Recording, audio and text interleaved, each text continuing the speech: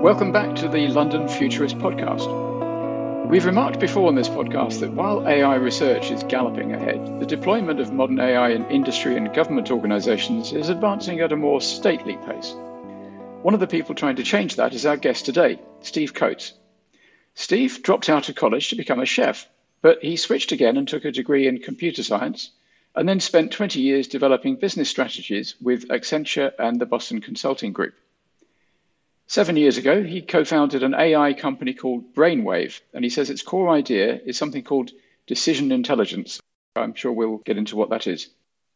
The name Brainwave has two N's to denote neural networks. Steve, welcome to the London Futurist podcast. Thanks, Callum. Good to be here. Thank you.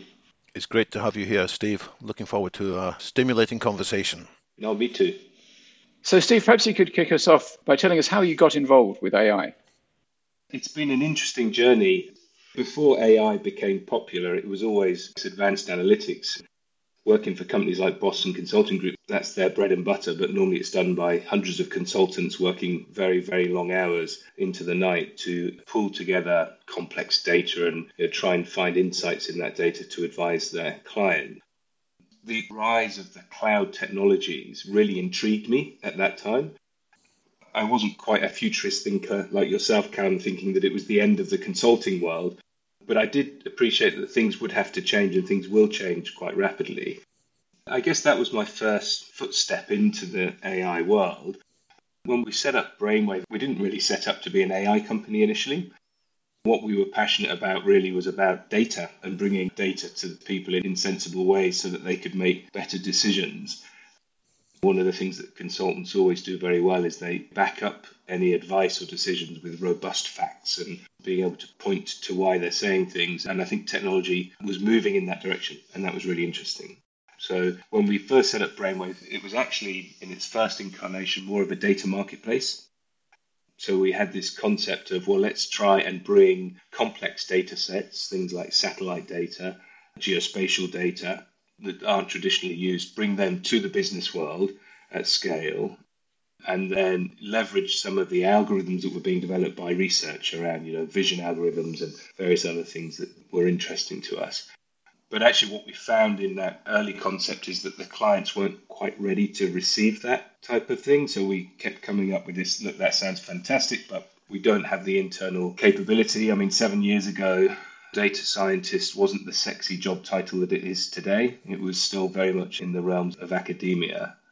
And so we sort of evolved like most startups when you're trying to find that product market fit. And it gradually became more and more connected with AI because actually it's about what you do with the data that's important, how you convert that data into something useful. And once you've built the tech stack that can analyze and process that data, then AI algorithms become really interesting because they can do that much more efficiently than humans can. So it was more of an evolution. So when you started, am I right in thinking that you were using public data sets to help companies, and now you're presumably using companies' own data more? Which tends to be more useful, the data the company holds themselves, proprietary data, or public data sets? In the early days, yes, it was public, but it was also working with companies that are specialists at creating data. So these market analyst companies, satellite companies like Airbus were some of our early partners. That data is much more valuable, or was much more valuable than companies' internal data, because it's their business. They are in the business to create insight. And I think back to one of our early clients in the engineering services business, the global account manager for BP. His question was quite simple. What are we doing globally with that account? And it was very difficult internally to get that data because it existed in finance systems and CRM systems and spreadsheets and people's heads. But actually, we had a partnership with an analyst company that analyzed the industry, and they knew better than that client what projects they were working on globally. So by connecting into that market data, you accelerated that insight rather than their initial approach was, well, how do we connect up all our systems to figure out what we're doing globally? Yeah, I can see how in the oil industry that would make sense because it's such a big industry and there are so many very, very large players that a sub-industry grew up to collate data about the industry. And it had much more information about each company, even though those companies were huge and invested a lot in their data than the individual companies did. But in general, I've heard it said that companies might not need to use the humongous data sets that Google and Facebook and so on have access to, have privileged access to, because actually their own internal data is incredibly useful and they can operate with much smaller systems than GPT-3 to use that data to great effect. Is that your experience? I think that's true. I think over probably the last 3 years, companies are getting much smarter about their data. And I think the trend has been, how do you extract that data that's locked into these individual systems and silos? And that's really where cloud technologies have come to their fore. It's sort of an evolution of the concept of a data lake. Watching that evolve over the last 10 years has been fascinating because when data lakes first came to the fore, everybody plowed millions and millions of dollars into creating them and very quickly realized that they just became swamps because they just dumped these mass data sets into the cloud. Stephen, I've heard the phrase, if only we knew what we knew. In other words, there is knowledge known somewhere inside organizations, but it's hard to take full advantage of that. What you're talking about seems to play into that idea. But I wonder if you can give us more examples of the kinds of ways in which you have helped companies, oil companies or mining companies. How did the decisions your systems were able to help people with come about? That's a good question, Devin. So let me give you a few concrete examples across different industry segments. Starting off in the energy sector, so a big client of ours is a company called Aggreko. I know they don't mind me talking about them publicly. We've been working with them for about 5 years. Actually, there were two key areas that initially changed the way they thought about business growth and targeting opportunities. So first, in the mining sector, their salespeople had very clear ideas about what made a good customer for them. For those that don't know, Aggreko sell mobile power generation units, typically to things like oil and gas rigs or mining sites, or even powering big one-off events like the Olympics or even the World Cup, I think. Trying to find those opportunities is about 5 or 6 key things that they need to understand. Things like, how far is this asset away from a power source? And what stage is that asset in its own growth path? Is it expanding? Is it in production? Is it on hold? And then some more tangible things like financial data. What's the debt ratio of the owners? Do they have a propensity to rent solutions or spend capex?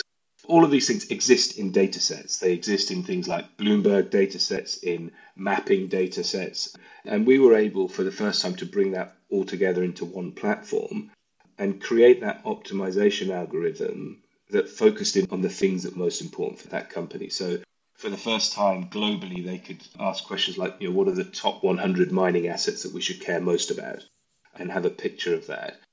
It was a game changer in the way that they thought about business development, because actually they saw the markets changing and traditional sales methods relying on relationships and conference networking and stuff was changing rapidly. Data really was the key to them to unlock those opportunities. A slightly different example, but in the same companies in the oil and gas sector, this is probably closer to a real implementation of AI, and this was looking at gas flaring. Those in the industry know that you can use satellite images to detect gas flaring. There is an open source data set available from a NASA satellite that takes a nighttime image of the Earth. And there are data scientists that have created vision algorithms that analyze those nighttime images to pick out heat spots. And a gas flare has a particular type of signature that can be picked up by these algorithms. Interestingly, they can even predict to a fairly high degree of accuracy the amount of gas that's being flared. So that's all interesting, and we were aware of this. We know that the World Bank do this on an annual basis, but actually in a business context, we wanted to know, well, can you bring the granularity of that down from an annual study into a daily study? Because the images are every 24 hours. And this is actually where the concept of decision intelligence starts to come in. So this is a good example to use there. Yes, we were able to take that daily satellite, put it into the platform, analyze it, pick out these spots. But then actually being able to assign that to an operator requires an entirely different data set that understands where these assets are and who owns those assets and who the ultimate owners are. You tie that AI, the vision algorithm that's picking out these spots and guessing where these gas flares are, to the owners of those assets.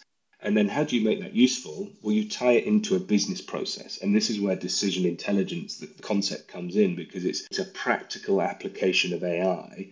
So you take it out of the theoretical study space and you say, well, that needs to exist in a sales pipeline. So our salespeople in the oil and gas sector, they need to know who's flaring gas, how much they're flaring, at what volume and over what time period. And then you can target those opportunities with your generation solution and say, hey, well, look, you're flaring this type of gas. And actually what you find is you know more about the client than the clients know themselves. And that's a very engaging sales process. And so that's what excites me about decision intelligence. I think I've heard you say before that some of your data sets have 7 dimensions in which they vary. So this isn't the kind of thing that a salesperson or an executive could easily hold in their head. But with your decision intelligence support systems, you can make some of that connections and variations clearer. David, that's a good point. And actually, it's something that does intrigue me about how this thing will evolve. Machines are very good at multi-dimensional analysis because they can hold infinite amount of dimensions. And with the cost of cloud computing coming down the way it has, infinite amount of data, I suppose, at some degree. To make good decisions, you have to trust what's underpinning that decision. And I think in what we've seen in the last probably 10, 20 years, since I've been in this industry, is there's always a distrust about the data. This old adage of rubbish in, rubbish out. And that's very true when you have a human doing the analysis because they can only hold so much in their head. And so they're limited, I guess, to the amount of data that they can conceivably analyze to come to those conclusions. I think what machines are doing, when we think about AI, is they are taking that multi-dimensional approach to the next level. And so to a certain degree, the machine doesn't care because it's not emotional, but the rubbish in, rubbish out concept dampens down a bit because you've got access to much more data, and therefore the bits that aren't very good, the machine will pick up those patterns and kind of normalize that over a much broader space. So you reduce the impact of having rubbish in, rubbish out, but you do create a new problem for clients, and that's like, how do you trust the algorithm? For the last 20 years, it's like, well, I don't trust the data. And then now people like me and Brainwave, we're trying to bring these new technologies and approaches to clients. And there's a real concept of avoiding black boxes. Yeah. Actually having explainable AI. Like, yeah. How do I trust this algorithm? And this ties into something that really interests me, which is the observation that AI research is galloping ahead, GPT-3 and Stable Diffusion. And in fact, I understand that GPT-4 is coming out next month or January, which I'm sure lots of people are very excited about. So AI research is galloping ahead, but AI deployment in industry and organizations seems to be a lot slower. And maybe the reason for that is this fear that the algorithm, while it's learning, will make mistakes, and you can't have processes run by systems which are going to make mistakes. It's just too scary. Also, a lot of people say that a lot of the systems in deployment, which are claimed to be AI, are actually not. They're just statistical systems. Is the difference whether the system learns as it pursues its goals? Is that the difference? Is that what makes the difference between a system which truly is AI and actually isn't? And does that explain why AI is being slower to deploy in the real world, do you think? It's definitely an issue that's out there. There is a lot of confusion about what is meant by AI, and machine learning is a subset of AI. It has a clear definition that the algorithms will learn from themselves as you feed it data, and it will adjust and make tweaks to its outcomes. Whereas AI is where machines are predicting things or spotting patterns and making insights and recommendations. And I think there is a broad adoption of AI, whether you call it advanced statistical models, but it's actually using data to let the machines come to some sort of intelligent conclusion around what the insight might be. And the gas flaring is an example of that. It's using vision algorithms to look at a nighttime image of the Earth and guess certain patterns and say, yes, those pixels on that screen are most likely to be gas flares, not forest fires or whatever it may be. And I think that's an easier thing for companies to adopt, because actually it's really just using the compute power to analyze vast amounts of data, and you can draw quick conclusions from where that analysis has come from. And there's not necessarily any learning going on in that instance, is there? Well, other than a lot of these vision-based algorithms, they're built off the back of things that have been trained in that sense to pick out those types of images. So it's always important when you think about AI, you need vast amounts of data so that you can do training algorithms, you can help the machine learn what it needs to learn, and then you can forward predict. An example of that in industry, a slightly different example, was with a shipping client who had 20 years plus of operational data on ships. And that's a vast amount of data. That's enough for you to sort of split the data in half and say, right, we're going to take 10 years of that data and we're going to build some predictive models that learn from themselves and make predictions about operating costs and budgets and so forth. And then you can point it at the other 10 years of data and say, well, how well is the machine doing? Because you've got a completely unbiased set of data there. And so these things are possible where you can use those machine learning type algorithms. But again, you run into human behavior. One observation I've had over the last few years is, and probably quite rightly so, humans are very unforgiving of computer algorithms. So humans make mistakes all the time. You hear it all the time, well, I'm only human. Yeah, that's said in business all the time. I can't get it right all the time. I'm only human. But there's an expectation on a machine that they have to get it right all the time because they're a machine. They have no right to get it wrong. And so when you think about some of the implementations in companies, it's a difficult thing to overcome, to say, well, this machine will be predicting things, and statistically we can look at that and say 90% that would be a phenomenal result. 90% of the time it's going to get it right. 10% of the time it probably won't. If you were looking harshly, that you say that's compared to your human system that you currently have that maybe gets it right half the time. But you can't really convey those messages because we're a lot less forgiving on machines getting it wrong. The kind of system that I'm always surprised hasn't sprouted like mushrooms is the system that DeepMind used to optimize the cooling processes in Google server farms. I don't know how many farms they applied it to, but they generated a huge amount of saving in what was already probably a pretty well-run facility, being Google. And yet, you're not seeing that kind of approach taken up by National Grid and by the oil companies and lots of other process industries where you'd think it would be absolutely implementable. And I'm still surprised that that's the case. I am surprised as well. There's no doubt that the large tech companies like Google and Facebook, they're at the forefront of this. I don't know how available they're making that technology. I don't know whether it becomes a commercial decision or whether it's a human barrier, maybe. Maybe these organizations aren't quite ready to adopt that type of thing. I read a study by McKinsey that when companies get AI right, they can see cost savings of up to 90% and revenue increases up to 75%. So I read those numbers and I'm like you, I'm thinking, well, everybody will have to do this at some point. There won't be a choice about it because I think the industry will eventually move in that direction. And what you'll have is innovative startup companies that enter traditional industries and turn them on its head, leveraging these technologies. And I think traditional, old school industries recognize this and they are investing millions of pounds, tens of millions, hundreds of millions in this. Trust me, over the last 7 years, I read statistics like that all the time and think, well, this is such a fantastic industry to be in. But it's hard. It's hard to get people to adopt things. Human change has always been the biggest challenge, and it was the same 20 years ago as it is now. So how do you get your clients to trust your algorithms? Because I can imagine they'll say, well, I see these statistics, but they've been cherry-picked. They're the best cases. What gets published is the few cases when the predictions are wonderful. People don't similarly publicize their failure cases.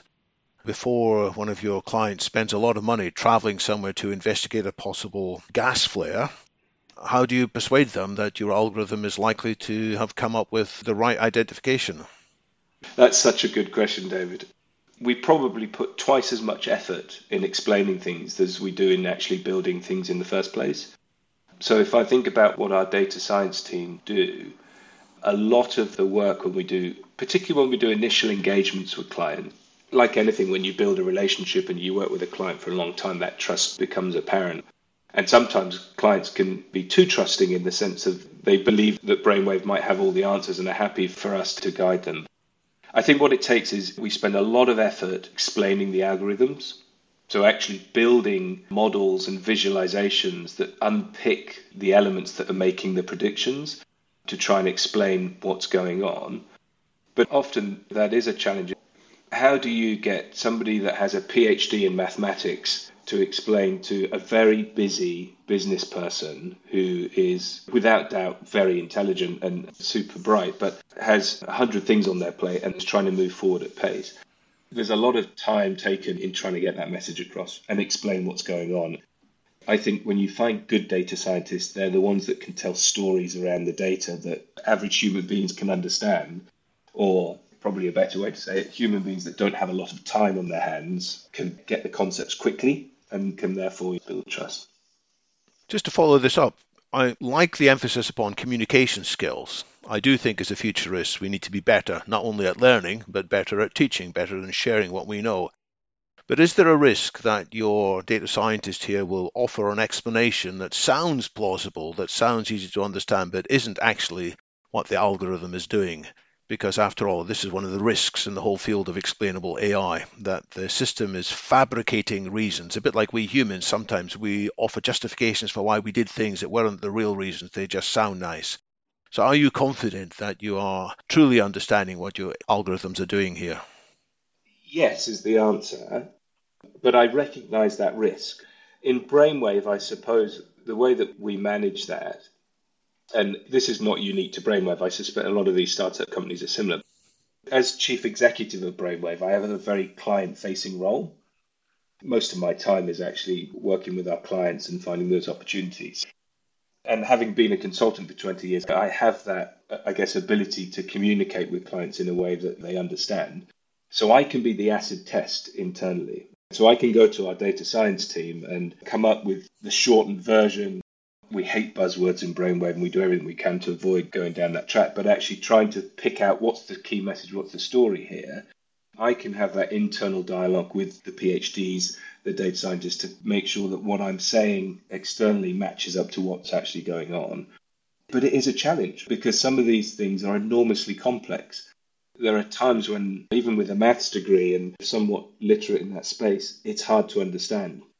So it is a danger because you have very bright research type people that are pushing the boundaries in terms of this space, but they don't necessarily have those communication skills to bring that back and communicate it to people in ways that they can understand.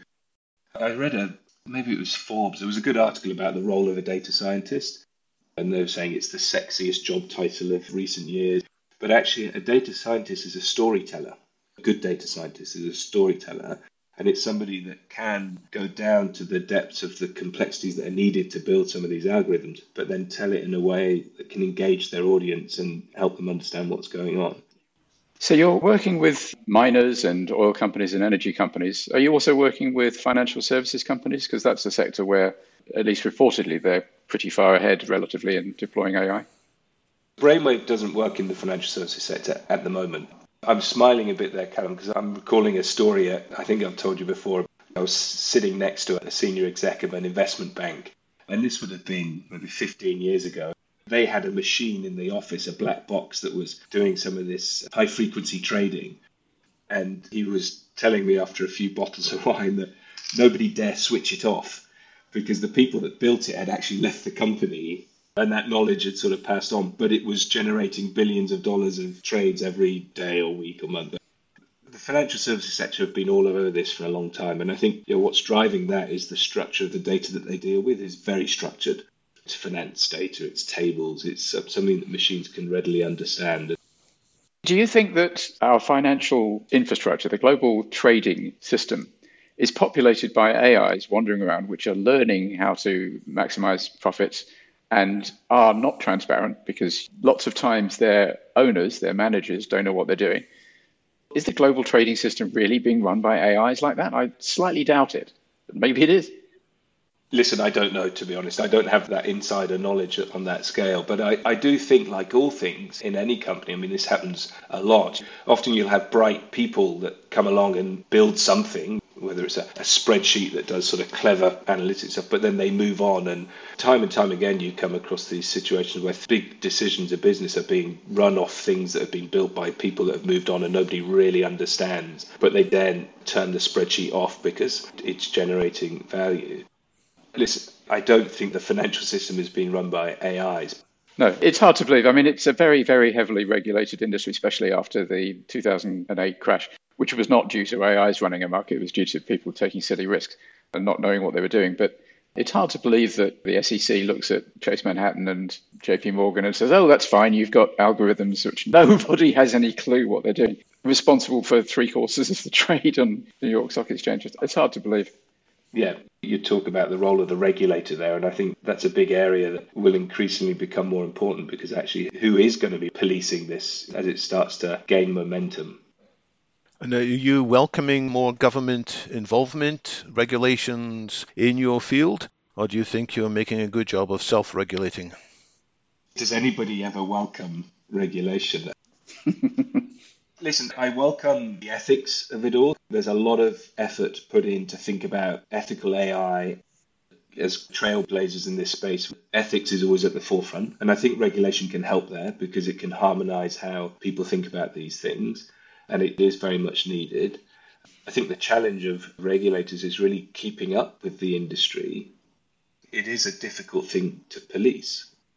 There is definitely a role for regulation in some areas of deployment, and I think that's around policing the ethics of it all. So, Steve, if there was one single message that you'd most like to convey to an executive thinking about how best to deploy AI, and very few people are doing it completely from scratch now, but what's the single most important thing people should keep in their heads? Gosh, that's a good question. I thought you were going to say decision intelligence. It definitely is decision intelligence, but I was going to try and be a bit more intelligent in the way that I said it. But yes, look out for decision intelligence. It's not really a buzzword, but it's something that I first came across about 3 years ago. I think I read it in a Gartner report initially. It's about practical implementation of AI. Don't embark on big studies or these internal programs that don't have clear business objectives are tied to them. So a lot of the pilot work that we do, we're very diligent about thinking about what's the outcome from this. How do you measure the outcome from this? And how will it be scaled in your organization to enact change? And that's really what underpins the concept of decision intelligence. And certainly the companies that are working in this space that are embracing that concept, they're very focused on tangible outcomes. I think as an exec entering in this world, it cut through the hype, which execs are normally pretty good at doing. And when you establish programs, look for opportunities to deliver value quickly. I've seen programs or talked to friends and colleagues in industry where they're still on these massive IT change programs, and AI gets washed up with the sort of digital transformation agenda, which is an ongoing evolution. But I do think that with the technologies that are available today, that we're leveraging, that others in this sector are leveraging, you can work with small companies like Brainwave in ways that you couldn't before and test things out, try and get to value quickly and recognize that it's not always going to work. That's the other beauty of working with smaller companies, I think, is you can fail fast. And that's one of the mantras of Agile and being in the entrepreneurial world. Try things, break things, fail fast, move on.